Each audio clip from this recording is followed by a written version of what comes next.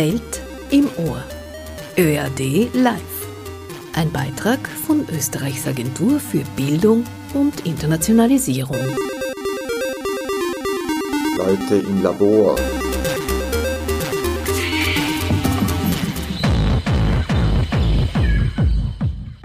Erfahrung, Bildung, Zukunft. Unter dieser Devise feiert Österreichs Agentur für Bildung und Internationalisierung 2021 ein rundes Jubiläum. Seit 60 Jahren schon unterstützt diese Agentur, auch als ÖAD bekannt, Bildung, Internationalisierung und alle Menschen, die damit verbunden sind.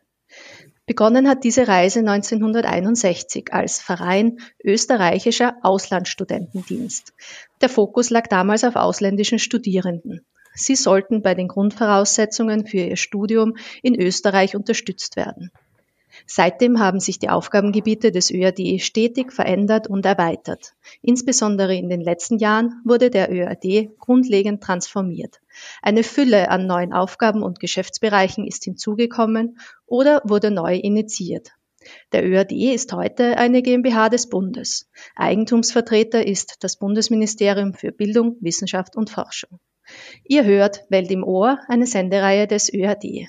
Mein Name ist Doris Obrecht und zu diesem Jubiläum wollen wir uns mit der Organisation ÖAD und seiner tragenden Rolle in und für Bildung in Österreich und weltweit befassen. Mein Gast zu diesem Thema ist Dr. Jakob Kalice. Seit 2019 ist er Geschäftsführer des ÖAD und Stiftungsvorstand der Innovationsstiftung für Bildung. Jakob, vielen Dank fürs Kommen. Danke. Jakob, wie habt ihr denn im ÖAD das 60-Jahre-Jubiläum bisher gefeiert? Ja, das 60-Jahre-Jubiläum war ja leider auch überschattet von der Corona-Pandemie. Das heißt, wir haben es jedenfalls nicht so gefeiert, wie wir es in einem normalen Jahr gefeiert hätten. Was wir gemacht haben, ist sehr viel im digitalen Raum zu kommunizieren. Wir haben versucht zu zeigen, wie sich der ÖAD entwickelt hat in den letzten Jahrzehnten. Wir haben auch versucht, da und dort ein bisschen einzubinden und auch zu sagen, wo wir glauben, die Reise in den nächsten Jahren hingehen wird. Höhepunkt bisher war eine kleine hybride Jubiläumsfeier. Also wir waren, glaube ich, 30, 40 Personen im ÖAD selber und mehrere hundert, die online zugeschaut haben. Also eine Jubiläumsfeier, das war letzten November, wo auch Bundesminister Fassmann dabei war, um ein bisschen zurückzuschauen in die letzten 60 Jahre und auch vorauszublicken.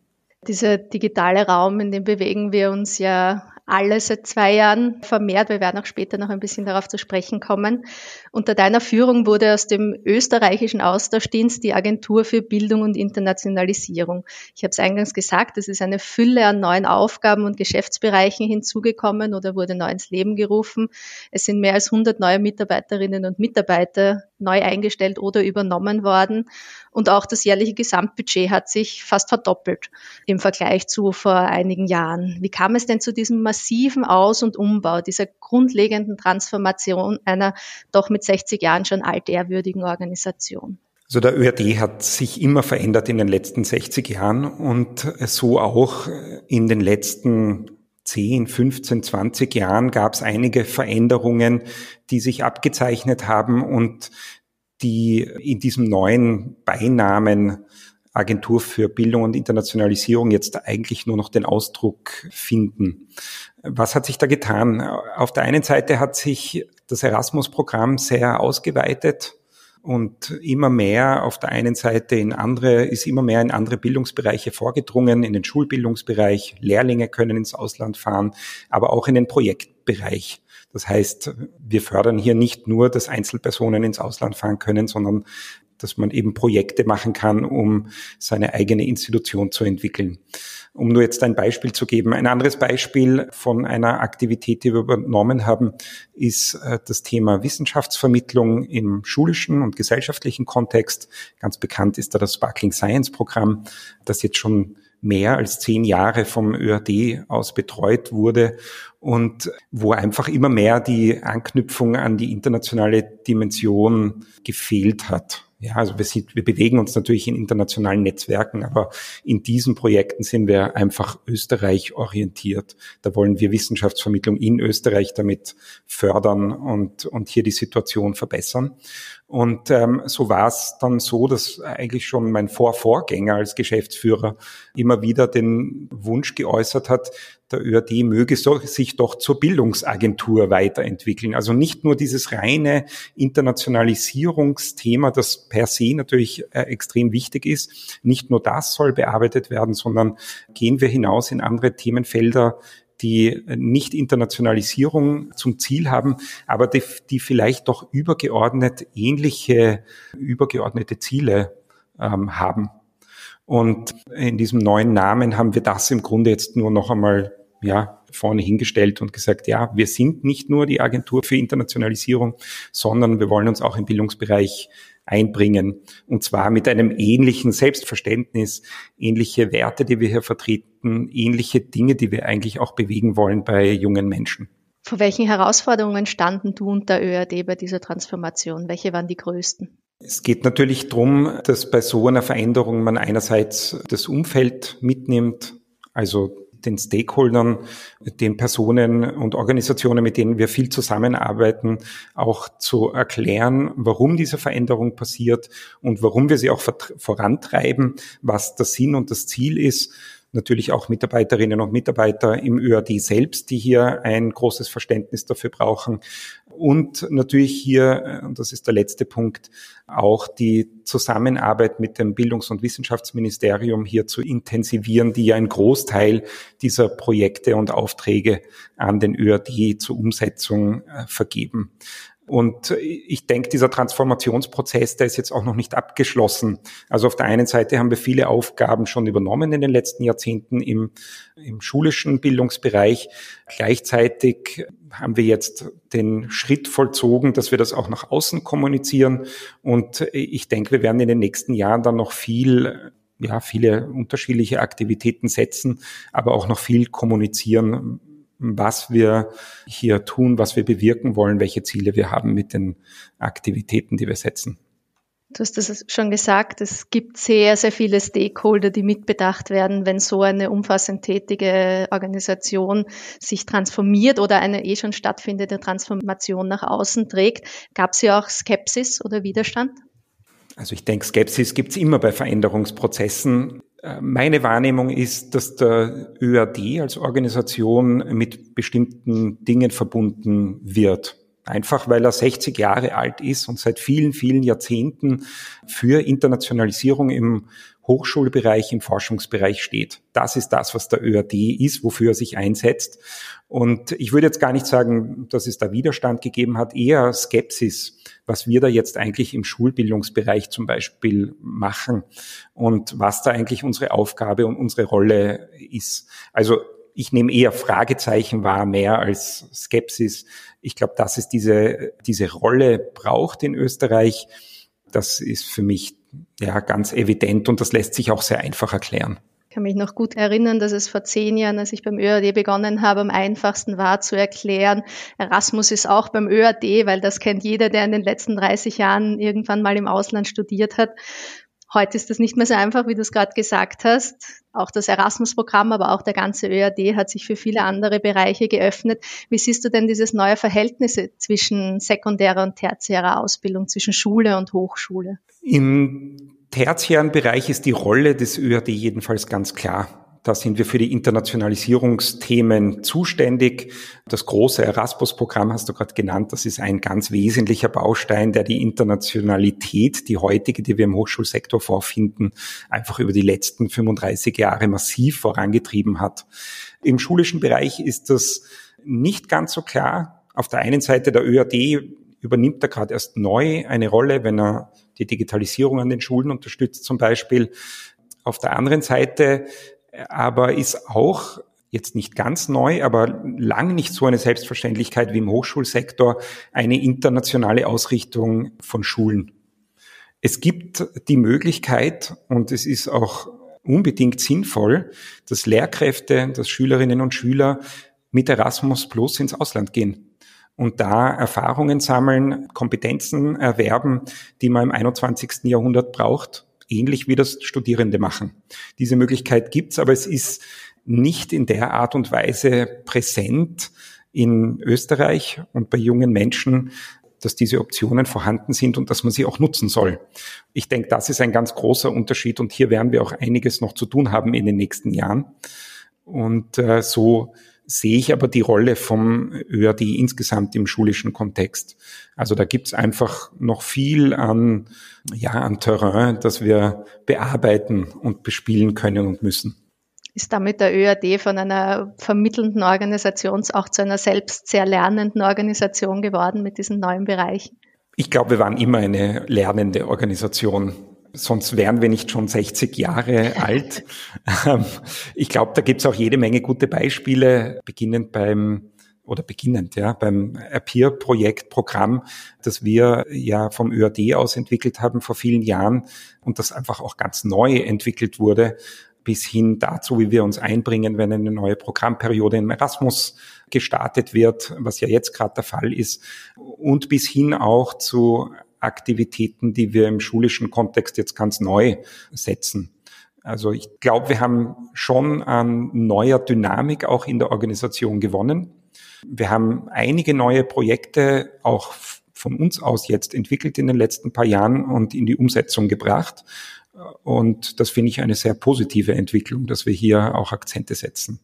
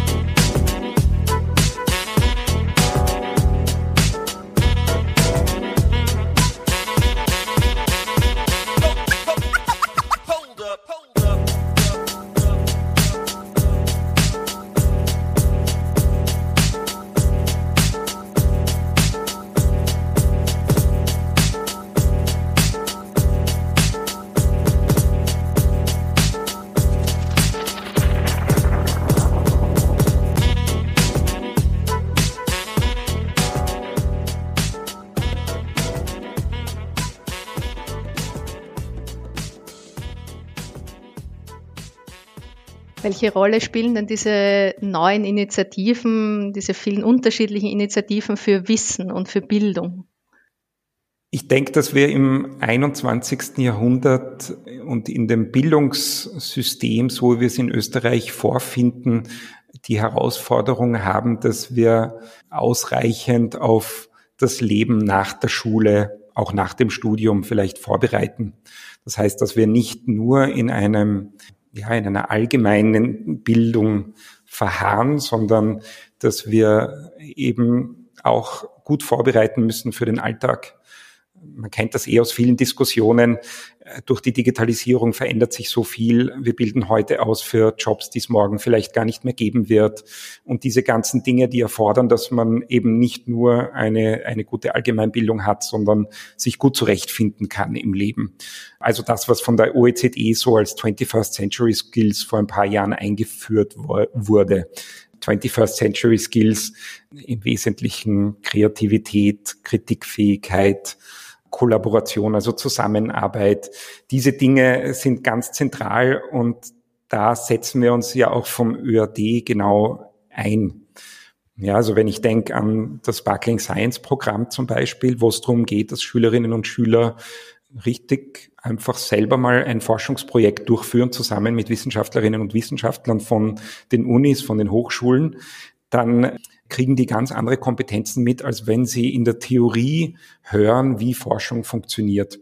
Und dass das zum Beispiel eine Herausforderung ist, das sehen wir auch gerade an der aktuellen Diskussion zum Thema Impfung und Bewältigung der Corona-Pandemie. Aber das ist wirklich nur ein Beispiel.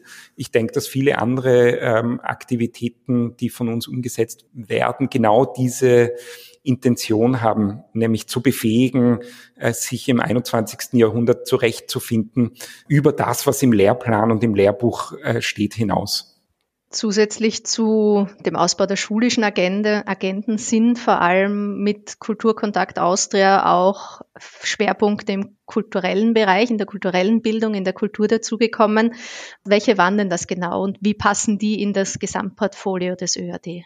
In der Kulturvermittlung mit Schulen, da haben wir das große Ziel, dass Kunst und Kultur einfach in der Schule verstärkt vorkommen soll.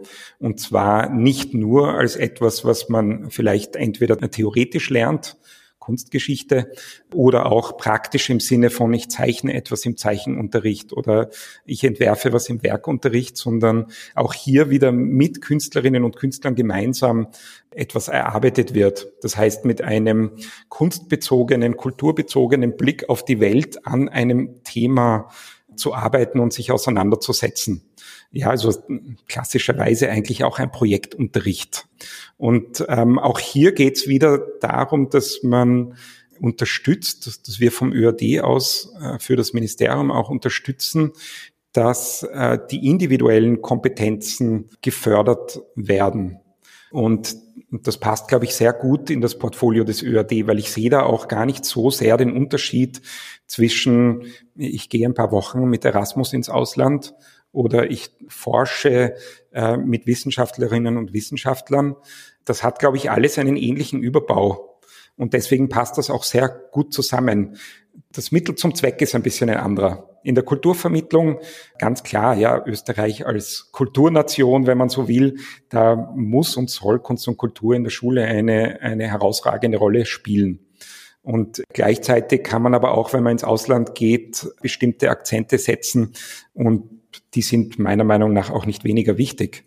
Also wir brauchen es ja mehr denn je heutzutage, dass man sich mit anderen Kulturen auseinandersetzt und merkt, dass halt das eigene nur ein Ausschnitt und eine Variante von Lebenswirklichkeit ist. Und deswegen haben die, finde ich, auch gute Berechtigung, nebeneinander zu stehen. Und in der Kulturvermittlung geht es vor allem darum, dass wir mit Künstlerinnen und Künstlern zusammenarbeiten. Und das sind kleinere Workshops, die im Grunde in der Schule stattfinden, von wirklich 2 Stunden, 3 Stunden bis hin zu 2, 3 Tage. Das sind dann schon die größeren Workshops, die hier durchgeführt werden können. Jetzt ist das Wachstum des ÖAD noch nicht beendet, das hast du selbst vorher schon gesagt. Mit 2022 wird eine weitere Initiative in den ÖAD integriert, das österreichische Holocaust-Institut Erinnern.at. Das war bisher als Verein im Auftrag des Bundesministeriums für Bildung, Wissenschaft und Forschung organisiert. Betritt der ÖAD mit dieser Zusammenführung und dem Thema Holocaust Bildung Neuland? Der ÖAD betritt damit schon Neuland. Wir werden aber in dieser Integration und Aufnahme von Erinnern.at auf bis zu einem gewissen Grad und soweit es möglich ist, auf Kontinuität setzen. Erinnern.at ist ein unglaublich professionell aufgesetztes, nicht Projekt, sondern professionell aufgesetzter Verein, der gut etabliert ist. Und es ging darum, in dieser Integration die Tätigkeiten von Erinnern.at auch mittelfristig abzusichern. Also auf der einen Seite mal eine organisatorische Veränderung durchzuführen, weil ein Verein natürlich in der Erhaltung etwas schwieriger ist, als wenn man das in eine staatliche Organisation wie den ÖAD überträgt und hier diese Arbeiten durchführt. Neuland ist es insofern auch, als dass wir hier sehr direkt auch in der Projektarbeit tätig sind. Es ist jetzt nicht der einzige Bereich, wo wir selber Projektarbeit leisten, aber dass wir hier wirklich selber Seminare durchführen, wo wir mit Lehrkräften im Rahmen der Weiterbildung zum Beispiel nach Israel fahren, Dass wir hier selber diese Aktivitäten durchführen, das ist für den ÖAD schon neu. Gleichzeitig glaube ich, auch hier wieder geht es um die Schnittstelle zwischen Schule, Bildung und etwas, was außerhalb von dem klassischen Schulsystem passiert. Eines der zentralen Themen und eine der zentralen Aktivitäten von Erinnern AT ist nämlich das Organisieren von Austausch mit Zeitzeuginnen und Zeitzeugen des Holocaust, mit Lehrkräften auf der einen Seite, aber auch direkt in Schulen auf der anderen Seite. Also auch hier wieder die Grenze des schulischen Raums überschreitend, ähnlich wie das bei der Kulturvermittlung oder bei der Wissenschaftsvermittlung stattfindet. Also insofern Neuland auf der einen Seite, ja, auf der anderen Seite sehen wir aber auch, dass es sehr gut wieder hineinpasst in das, was der ÖAD insgesamt macht. Also inhaltliches Neuland, aber strukturell passt sehr gut in die Organisation. Wir haben anfangs ganz kurz das schon mit dem digitalen Raum, ein wichtiger Aspekt, insbesondere in den letzten 2 Jahren, die von Homeschooling und teilweise geschlossenen Schulen geprägt waren, ist die Digitalisierung an Schulen und von Unterricht. Wo gibt es denn hier den größten Nachholbedarf, auch wenn man von dem Jetzt-Zeitpunkt ausgeht, also schon 2 Jahre nach Beginn der Pandemie, wo diese Welle begonnen hat oder beginnen musste? Die Digitalisierung an Schulen ist würde ich als Prozess beschreiben. Es ist nicht etwas, wo man von heute auf morgen den Schalter umlegt und dann passiert alles digital oder passiert viel mehr digital, sondern das ist ein Prozess, der wird Jahre dauern. Und die Corona-Pandemie hat natürlich wie in vielen, vielen anderen Bereichen des Lebens auch dazu geführt, dass diese Digitalisierung in die unterschiedlichsten Kapillaren auch des Schulsystems vorgedrungen ist. Nämlich in alle, muss man wirklich sagen. Das ist ganz klar. Ich glaube auch, dass wir jetzt mittlerweile in einer Phase der Pandemie angekommen sind, wo es eine viel stärkere Normalität gibt dafür, dass man eventuell Distanzunterricht durchführen kann. Also man ist da viel mehr gerüstet als vor 1/3 Jahren, wie die Pandemie gestartet hat, ganz ohne Zweifel. Gleichzeitig stehen wir trotz allem noch ein bisschen auch am Anfang. Also es wurden wichtige Schritte gesetzt, aber der große Umstellungsprozess, der wird erst noch kommen. Das liegt einerseits daran, dass die digitalen Endgeräte flächendeckend jetzt gerade ausgerollt werden. Die 5. und 6. Schulstufe bekommt ja diese Geräte jetzt gerade. In den letzten Monaten und in den nächsten Monaten werden Kinder ausgestattet sein. Und das bedeutet, dass erstmalig wirklich man flächendeckend mit diesen Geräten arbeiten kann, ohne dass es dann Einwände gibt von Elternseite, von Seiten der Lehrkräfte, von Seiten der Schülerinnen und Schülern, dass vielleicht der eine oder andere einfach nicht mitmachen kann, weil er das Gerät nicht hat. Und das bedeutet, wir haben das erste Mal die Situation, dass Lehrkräfte das eben auch einsetzen können ohne Probleme. Jetzt wurde außerdem gerade, ich glaube vor 2 Tagen, im Nationalrat behandelt ein Gesetz, wo die digitale Grundbildung auch als Pflichtfach eingeführt wird in der Schule. Und da sehen wir schon, ganz große und wichtige Voraussetzungen werden jetzt gerade geschaffen. Der ÖAD ist ja im Übrigen auch hier involviert in diesem Ausrollen der digitalen Endgeräte. Und mir war das auch damals wichtig, wie das gestartet ist. Und ich habe auch gesagt, wir werden da unterstützen vom ÖAD, weil das wirklich eine Revolution im Bildungsbereich ist, die man wahrscheinlich mit dem Einführen von der Schulbuchaktion vergleichen kann. Wir werden in den nächsten Jahren hier noch eine große Veränderung erleben. Aber natürlich müssen das auf der einen Seite die Personen auch umsetzen am Ende des Tages. Ja, das bedeutet ja für Lehrkräfte, sie müssen sich neu orientieren, was ihre Lehre insgesamt betrifft. Und auf der einen Seite haben wir noch einen Mangel an Inhalt.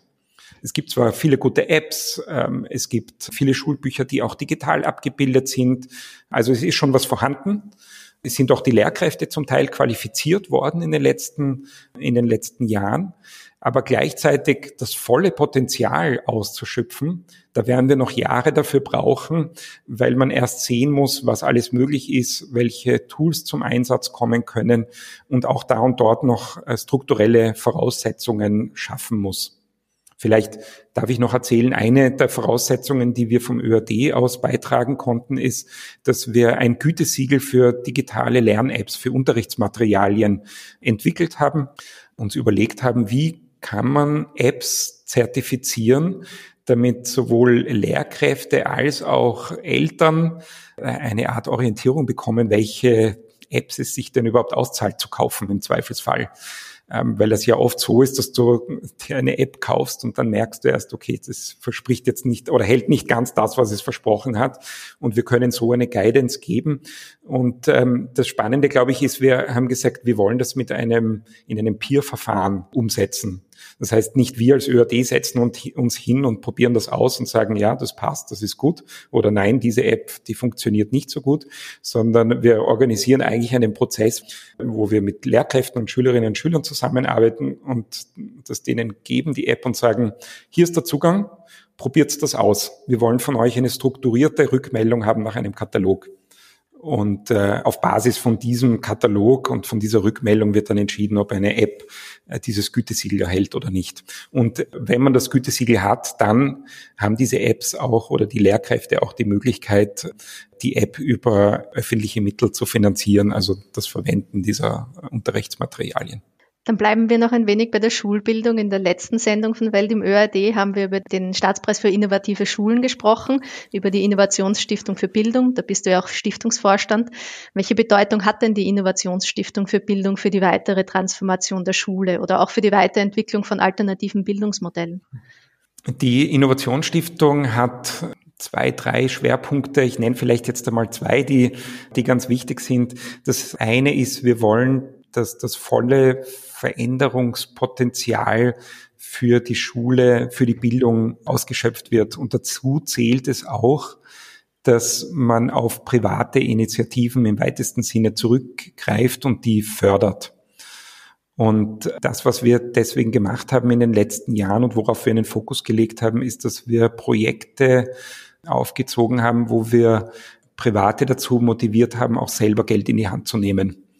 Und so haben wir insgesamt jetzt 3 Stiftungen gemeinsam mit anderen schon gegründet. Wir werden hoffentlich dieses Jahr noch eine 4. Stiftung gründen und eine 5. ist auch schon in der Pipeline, mit dem Ziel, einfach das volle Potenzial zu nützen, weil das sind viele engagierte Personen, die eben auch den finanziellen Rückhalt und Background haben, um selber zu investieren und die auch etwas verändern wollen. Und das Potenzial ist in Österreich bisher viel zu wenig ausgeschöpft. Also das ist das eine. Und das zweite, was kann die Innovationsstiftung als kleine Stiftung leisten in diesem großen Bildungssystem? Das, was wir schaffen können mit unseren beschränkten Mitteln, ist aufzuzeigen, wo man hinschauen kann, wo man sich hinorientieren kann und auch vorantreiben, dass man sich dort dann auch tatsächlich hinorientiert. Du hast den Staatspreis angesprochen. Es ist genauso ein Beispiel. Der Staatspreis soll ja so funktionieren, dass wir die Besten der Besten ausgewählt haben. Wir hatten ja, ich glaube, 180 Einreichungen und am Ende konnten wir nur 8 auszeichnen. Also eine ganz, ganz kleine Handvoll von Schulen und die sind auch wirklich alle top, die da ausgezeichnet worden sind. Aber wenn es dann um die Frage geht, na, was zeichnet die eigentlich wirklich aus? Was ist das, wo die uns ein Vorbild sein können? Dann setzen wir auch drauf, dass man dort wirklich auch hinschaut und mit Lehrkräften dort spricht, mit den Schulleitungen dort spricht. Also ich könnte jetzt eine halbe Stunde lang ohne Probleme drüber berichten, was ich glaube, was diese Schulen ausmacht. Aber nachdem ich selber nicht an der Schule stehe, hilft das nur mittelbar. Also man sollte sich da auch wirklich selber ein Bild machen. Der ÖAD hat, wie wir es jetzt am Anfang gesagt haben und inzwischen unsere Hörerinnen und Hörer sich auch merken, ein sehr breites Portfolio. Bewegen wir uns ein bisschen weg von den Schulen und auch ein bisschen raus aus Europa. Wir haben vorher schon kurz Erasmus Plus angesprochen, das europäische Bildungsprogramm. Dort ist 1/4 des Programmbudgets im Hochschulkooperationsbereich für Kooperationen mit Afrika vorgesehen. Das ist ein starkes Statement und eine starke Initiative auf europäischer Ebene, um den Nachbarkontinent stärker anzubinden. Inwiefern reflektieren denn auch nationale Programme diese neue europäische Ausrichtung in Richtung Afrika? Da greifen wirklich ganz unterschiedliche Initiativen ineinander. Also natürlich ist es ja auch so, dass die europäischen Schwerpunkte durch die Mitgliedstaaten sehr stark gesteuert und bestimmt werden. Und ich sehe einfach hier einen großen Diskurs, der passiert, dass hier über Bildung, Wissenschaft, Forschung die Zusammenarbeit mit afrikanischen Ländern gestärkt werden soll. Und wir haben jetzt auf der einen Seite dieses starke Statement von Erasmus, das du angesprochen hast, das irrsinnig wichtig ist, weil da viel finanzielle Power dahinter steht.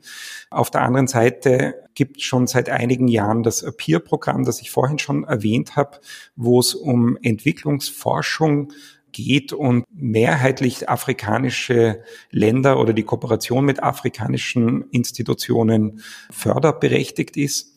Und das ist doch ein Programm, das auf 7 Jahre jetzt angelegt ist und schon in der 3. Laufzeit ist. Das heißt, hier gibt es auch wirklich nationale Fördermittel, in dem Fall von der Austrian Development Agency, die sagen, wir müssen über Entwicklung forschen, um Entwicklung voranzutreiben. Wir haben außerdem ein eigenes, kleineres Programm auch noch vom Wissenschaftsministerium in Auftrag bekommen. Da geht es aber weniger um Forschung selbst direkt durchzuführen, sondern eher um eine Anbahnung. Das sind jetzt klassischerweise kleinere Projekte, wo Mobilitäten, also Aufenthaltskosten finanziert werden, Reise- und Aufenthaltskosten. Ist natürlich im Moment ein bisschen schwierig mit der Corona-Situation und man muss immer schauen, wann man dann wirklich genau fahren kann. Aber das ist ein weiterer Baustein, den es dann hier gibt. Und der 3. Baustein, den wir vom ÖAD aus aufsetzen konnten in den letzten Jahren, ist das sogenannte Afrika Uninet. Das ist ein Netzwerk aus österreichischen und afrikanischen Hochschulen. Das hat vor ziemlich genau 2 Jahren begonnen. Und wir haben da schon eine sehr gute Anzahl an Organisationen, die hier Mitglied sind und mitmachen. Und dieses Netzwerk ist einer der auch ganz zentralen Bausteine, weil über dieses Netzwerk die Partnerschaften gefunden werden können, die man dann eben über die anderen Förderlinien braucht, um dort die Mittel abzuholen. Deswegen glaube ich, dass das ein zentraler Baustein wirklich ist. Und ich denke, dass wir das sehr gut aufgesetzt haben unter der wissenschaftlichen Führung von der BOKU derzeit, von der Universität für Bodenkultur. Und da ist einer der Grundprinzipien eben auch, dass wir wirklich auf Augenhöhe mit afrikanischen Universitäten zusammenarbeiten wollen. In diesem Sinne auch ist der Plan, hier die nächste Generalversammlung in Kenia abzuhalten. Und ich klopfe virtuell auf Holz, dass das auch trotz Corona-Pandemie wirklich stattfinden kann.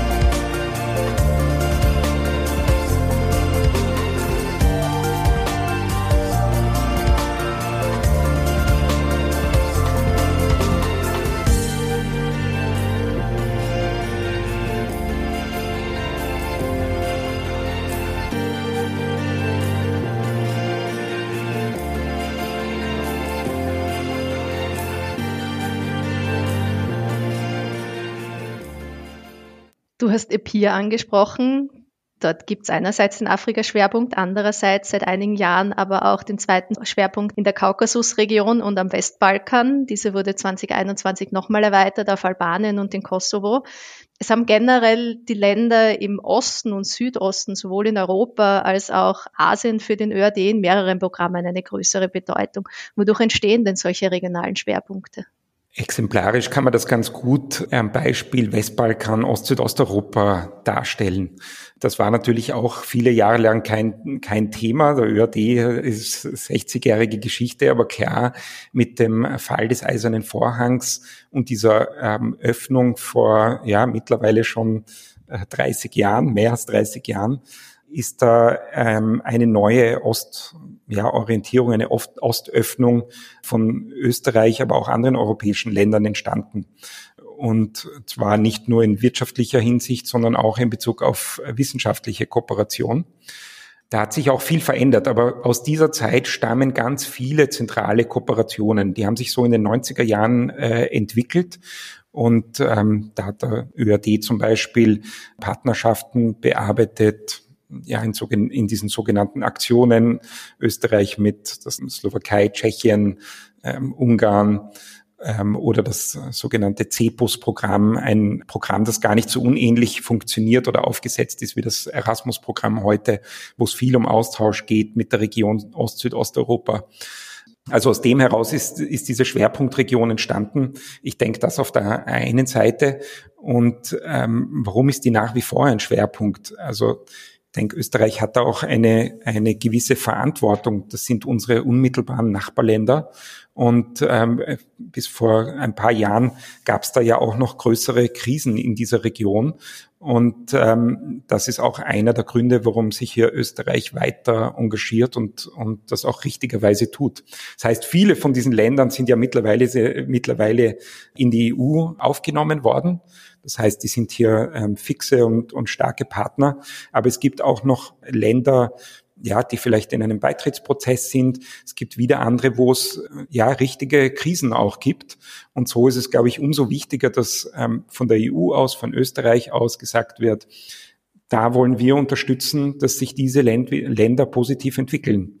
Darf nicht vergessen, das ist eine Dreiviertel-Flugstunde von hier entfernt und man wäre sehr schnell dort, wenn es ordentliche Bahnverbindungen dorthin gäbe. Aber das ist alles sehr, sehr nah und da kommt uns eine Verantwortung zu.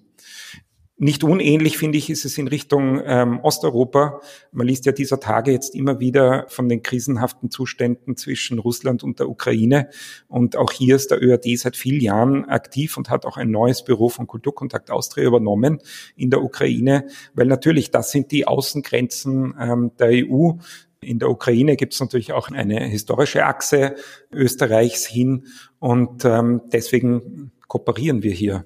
Wenn du schon die Außenstellen ansprichst, der ÖAD hat 3 sogenannte Kooperationsbüros Wissenschaft, eines in Lemberg in der Ukraine, eines in Shanghai in China und eines in Baku in Aserbaidschan. Welche Agenden verfolgen denn diese Kooperationsbüros? Die sind ein bisschen unterschiedlich ausgerichtet vom Profil her, diese Büros. Das in Baku, muss man dazu sagen, das ist ein sehr kleines Büro, ein kleines Experiment, müsste man wohl sagen, weil sich das um einen sogenannten Lektor herum gebildet hat, eine Lektorin. Große Büros, und groß heißt hier eine Person, die dort Vollzeit arbeitet, ist das Büro in Lemberg und das in Shanghai. Das in Lemberg in der Ukraine hat natürlich auch eine stärkere diplomatische Komponente der Präsenz und Kooperation in der Ukraine. Da geht es wirklich auch darum, einen Austausch mit dem akademischen Sektor und Betrieb in der Ukraine zu organisieren. Wir haben da zum Beispiel, bringen wir Journalisten hier im akademischen Kontext immer wieder zusammen, um jetzt nur ein Beispiel zu nennen. In Shanghai schaut die Situation wieder anders aus. China hat sich ja in den letzten 20 Jahren unglaublich entwickelt und ist ja mittlerweile auch das Land mit den größten Forschungsausgaben staatlicherseits weltweit. Das heißt, wir haben eine auch akademische Supermacht hier, die sich da entwickelt hat in den letzten Jahrzehnten, die wir da vorfinden. Und hier hat dieses ÖAD-Kooperationsbüro also eine ganz andere Rolle. Auf der einen Seite ist unser Interesse zu schauen, dass wir einfach ein Netzwerk aus Österreicherinnen und Österreichern, die in China tätig sind, haben und hier auch die guten Kontakte pflegen. Auf der anderen Seite auch schauen, dass das Netzwerk österreichischer Hochschulen mit chinesischen Hochschulen gut funktioniert. Da haben wir schon einiges unterstützen können in der Anbahnung von solchen institutionellen Kooperationen. Und das Dritte ist natürlich auch umgekehrt, chinesische Studierende, die in Österreich studieren wollen, dass wir da schauen auch, an was für Institutionen haben die eigentlich die Abschlüsse gemacht und ist das vergleichbar mit, den Studienzugangsabschluss sozusagen, und ist das vergleichbar mit dem, was man in Österreich als Abschluss bekommt. Und natürlich dadurch, dass China ein unglaublich riesiges, vielfältiges Land ist, gibt es dort auch wahnsinnig viele unterschiedliche Hochschulen, und ein Bachelorabschluss ist halt nicht gleich ein Bachelorabschluss, und da gehen wir dann sozusagen auch in eine kleinere Vorprüfung hinein, um hier die österreichischen Hochschulen zu unterstützen. Stichwort Vergleichbarkeit, gut, dass du das ansprichst. Qualität und die kontinuierliche Verbesserung ist beim ÖAD nicht nur Programm per se, sondern auch ein eigener Arbeitsbereich und seit 2020 sogar eine eigene Abteilung. Die Abteilung für Qualität und Transparenz vereint mehrere Stellen, die sich allesamt mit Qualität in der Bildung befassen. Warum ist denn diese Qualitätssicherung und Transparenz dem ÖAD so wichtig? Ich glaube, sie ist nicht nur dem ÖAD wichtig, sondern ich glaube, es ist wirklich auch eine Prioritätensetzung der Europäischen Union und auch des österreichischen Wissenschafts- und Bildungsministeriums. Ich denke, Bildung steht und fällt mit Qualität. Ein nicht qualitätsvoller Bildungsabschluss ist nur halb so gut. Und deswegen zahlt sich auch hier jede Investition in Qualität aus. Und wir machen das aber auch an ganz unterschiedlichen Stellhebeln. Wir unterstützen sehr stark in der Weiterentwicklung von Qualitätsmanagementsystemen an den Schulen zum Beispiel. Da geht es wirklich um konzeptive Arbeit, die wir im Hintergrund leisten. Wir führen aber auch tatsächlich selber einfach Qualitätssicherungsprozesse selber durch. Das heißt, man kann zum Beispiel bei uns den TOEFL-Test machen, um jetzt nur ein ganz plakatives Beispiel zu nennen. Und das machen wir auch nicht deswegen, weil wir irgendwie ein Geld einnehmen wollen, sondern weil de facto bei diesen Prüfungen es entweder zu wenige oder gar keine anderen Anbieter in Österreich gibt. Und so können wir hier auch einen Beitrag, was das Thema Qualität betrifft, leisten. Ein anderes Beispiel ist der NQR, der nationale Qualifikationsrahmen. Das ist jetzt wirklich auch ein bisschen ein technisches Projekt, aber am Ende des Tages ein wirkungsvolles Projekt. Da geht es darum, dass Bildungsabschlüsse in einem europäischen Kontext eingestuft werden. Das heißt, die Frage ist, ich sage mal, wenn man eine Lehrabschlussprüfung macht, was ist das eigentlich für ein Abschluss im europäischen Kontext? Also ganz praktisch, wenn der Geselle, die Gesellin ins Ausland geht und man dort fragt, was ist das für eine Qualifikation, dann kann man darauf verweisen, dass in diesem NQR das in einer bestimmten Stufe eingeordnet ist, und dann weiß man auch im Ausland, was das ungefähr für ein Qualifikationsniveau ist. Und da unterstützen wir im Grunde diesen Prozess, damit solche Bildungsabschlüsse eingestuft und vergleichbar werden. Also man sieht schon, das ganze Thema Qualität und Transparenz in der Bildung hat eine große und starke europäische Tangente. Und das sehe ich auch im großen Zusammenhang der Werdung des europäischen Wissenschafts- und Bildungsraums, der mit dem Bologna-Prozess im akademischen Sektor vor fast ein bisschen mehr als 20 Jahren begonnen hat und einfach auch eine Ausprägung und Ausformung im schulischen Bildungssektor aufweist. Und das ist doch schon ganz wesentlich in dem Zusammenwachsen Europas, dass es da mehr Transparenz und Klarheit gibt.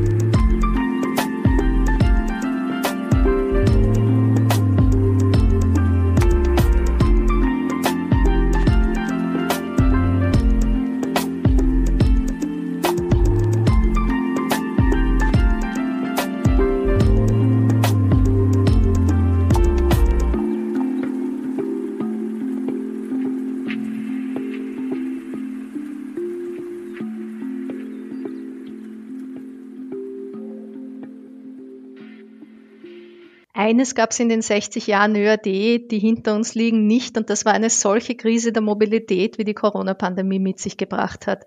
Der ÖAD sah sich von heute auf morgen mit der Aufgabe konfrontiert, was tun im und mit dem Kerngeschäft der Bildungsmobilität.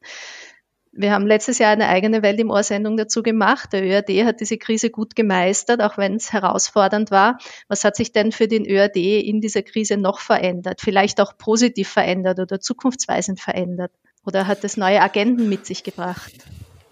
Also die Corona-Krise ist schon eine unglaublich herausfordernde Zeit für den ÖAD, für die Programme, die der ÖAD betreut. Natürlich vor allem für die Personen, die von diesen Programmen auch profitieren sollen, weil sie eben nicht so leicht umsetzbar sind.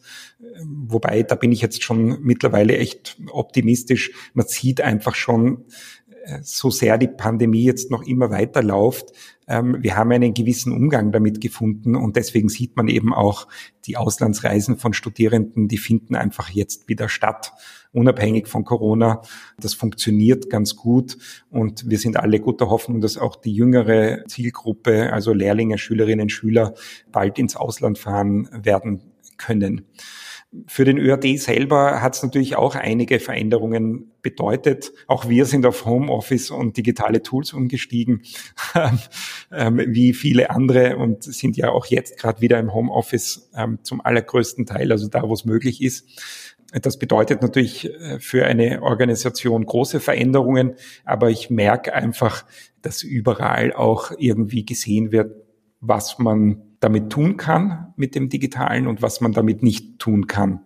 Und wir haben es sowohl für die Organisation selber viel diskutiert, als auch für die Programme, die wir bearbeiten. Also wo kann man eigentlich und wie kann man die Digitalisierung nutzen, um die Zusammenarbeit mit dem Ausland und ausländischen Institutionen zu beflügeln. Und ich merke einfach jetzt schon, und das wäre meine Prognose, durch diesen Digitalisierungsstub, den wir durch die Corona-Krise haben, werden wir noch deutlich mehr internationale Zusammenarbeit sehen, als wir das gehabt haben bisher. Warum? Weil bisher war internationale Zusammenarbeit vor allem mit Mobilität verbunden. Jeder hat gewusst, okay, und das ist ja auch das, was der ÖAD fördert, wenn ich international zusammenarbeiten will, dann muss ich Dienstreisen machen. Dann muss ich nach Brüssel fahren, dann muss ich an meine Partnerhochschule fahren, etc. Das ist das Normale gewesen. Und das, was wir jetzt alle erlebt haben in den letzten 1,75 Jahren, ist ja, dass man das auch anders organisieren kann. Wir wissen aber auch die Limits natürlich. Ja, also die informelle Treffen gibt's online nicht, um es mal zuzuspitzen. Und die formellen Treffen funktionieren aber nicht schlecht online. Kurze Abstimmungsmeetings, das funktioniert alles sehr gut online. Und das ist das große Zusatzpotenzial, das wir haben. Wir werden noch immer fahren, wir werden noch immer mobil sein für die Kooperation, aber wir können zusätzlich auf das Tool des Digitalen zurückgreifen. Also das auf der einen Seite. Und wir haben ähnliche Erlebnisse auch in anderen Sektoren gemacht. Also in der Kulturvermittlung haben wir versucht, digitale Formate nutzbar zu machen. Und das funktioniert durchaus.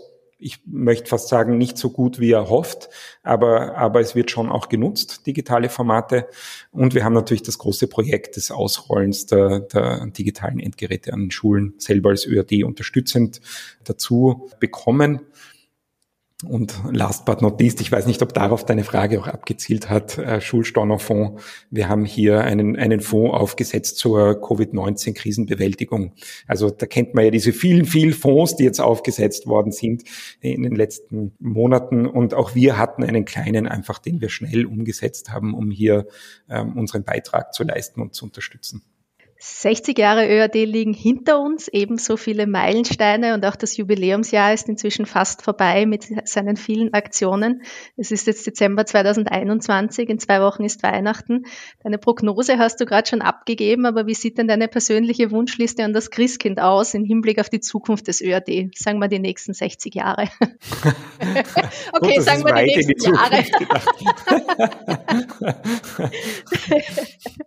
Also, wenn wenn ich ganz weit in die Zukunft denke, die nächsten 60 Jahre ist vor allem ein Wunsch, dass wir und dass ich den ÖAD dann gar nicht mehr wiedererkenne, weil sich so viel getan hat.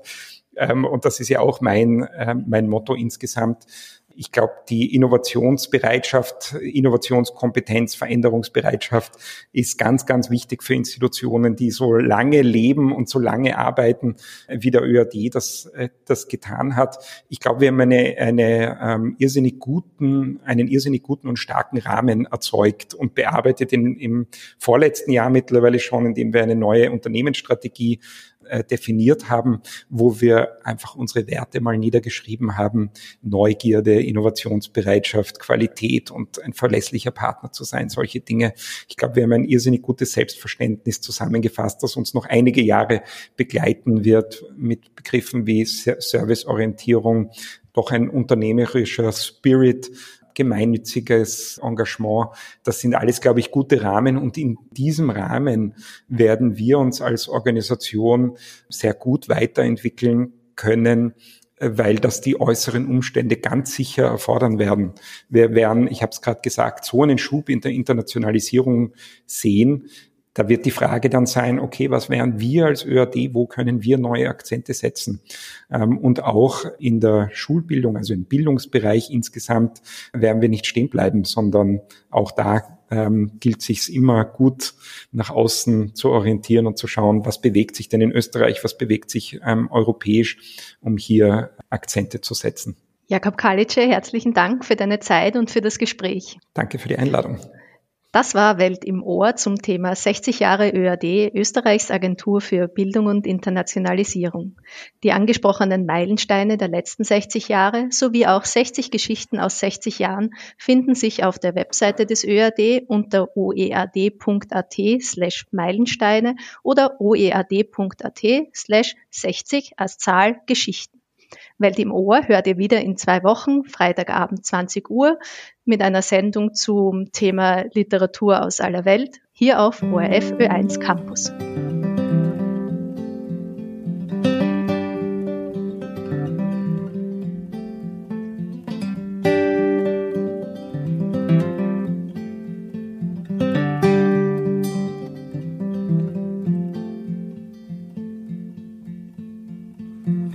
Do this, part do that, without our shoes, without our hats. Nothing in the world but an old straw hat.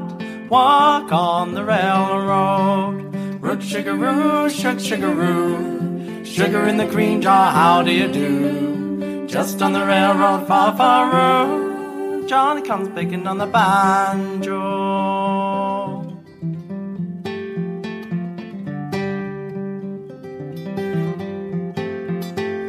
1842, I didn't know what I should do.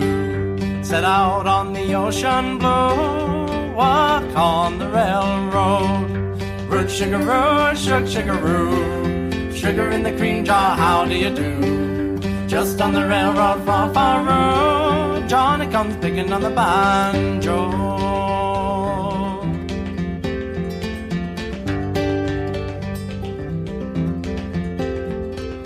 1843, I set out across the sea. Didn't expect to see poor me walk on the railroad. Root sugaroo, sugaroo. Sugar in the cream jar, how do you do? Just on the railroad, far, far road. Johnny comes picking on the banjo.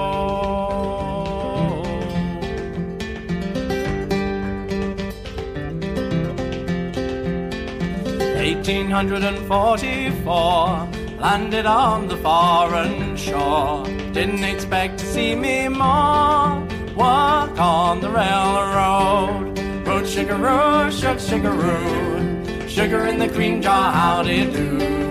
Just on the railroad, far, far road. Johnny comes picking on the banjo.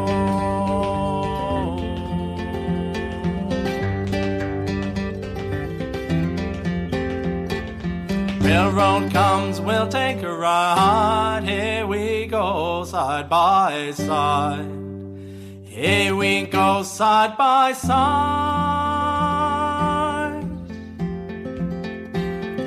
Johnny comes picking on the banjo.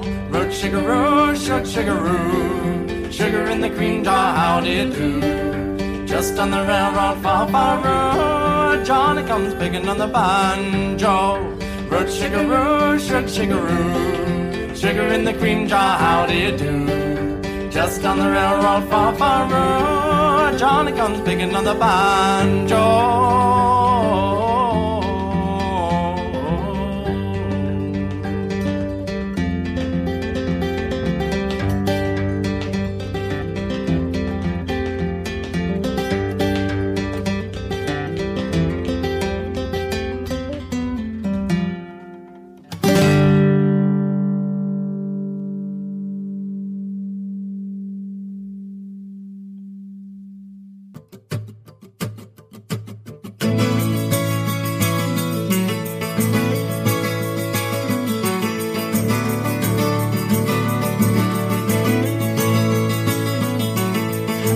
Summer's day in Shepherdstown, an eagle in a thermal is a circling round like a tire on a bike rolling down Columbus Street. But Katie got a little look of hope in her eyes, and her arms unfold, and she looked to the skies and said, I'm gonna learn to fly around with you, yeah. She jumped up high and she fell to the ground and skinned her little knee and made a horrible sound. She got right up and she tried it again, and smiling all the way with her unstoppable grin. Take time, do what you're gonna do, and just smile, you're gonna see it through. Your wings are gonna sprout and lift you off the ground. Oh no, take time, do what you're gonna do, just smile, you're gonna see it through. Your wings are gonna sprout and you will learn to fly.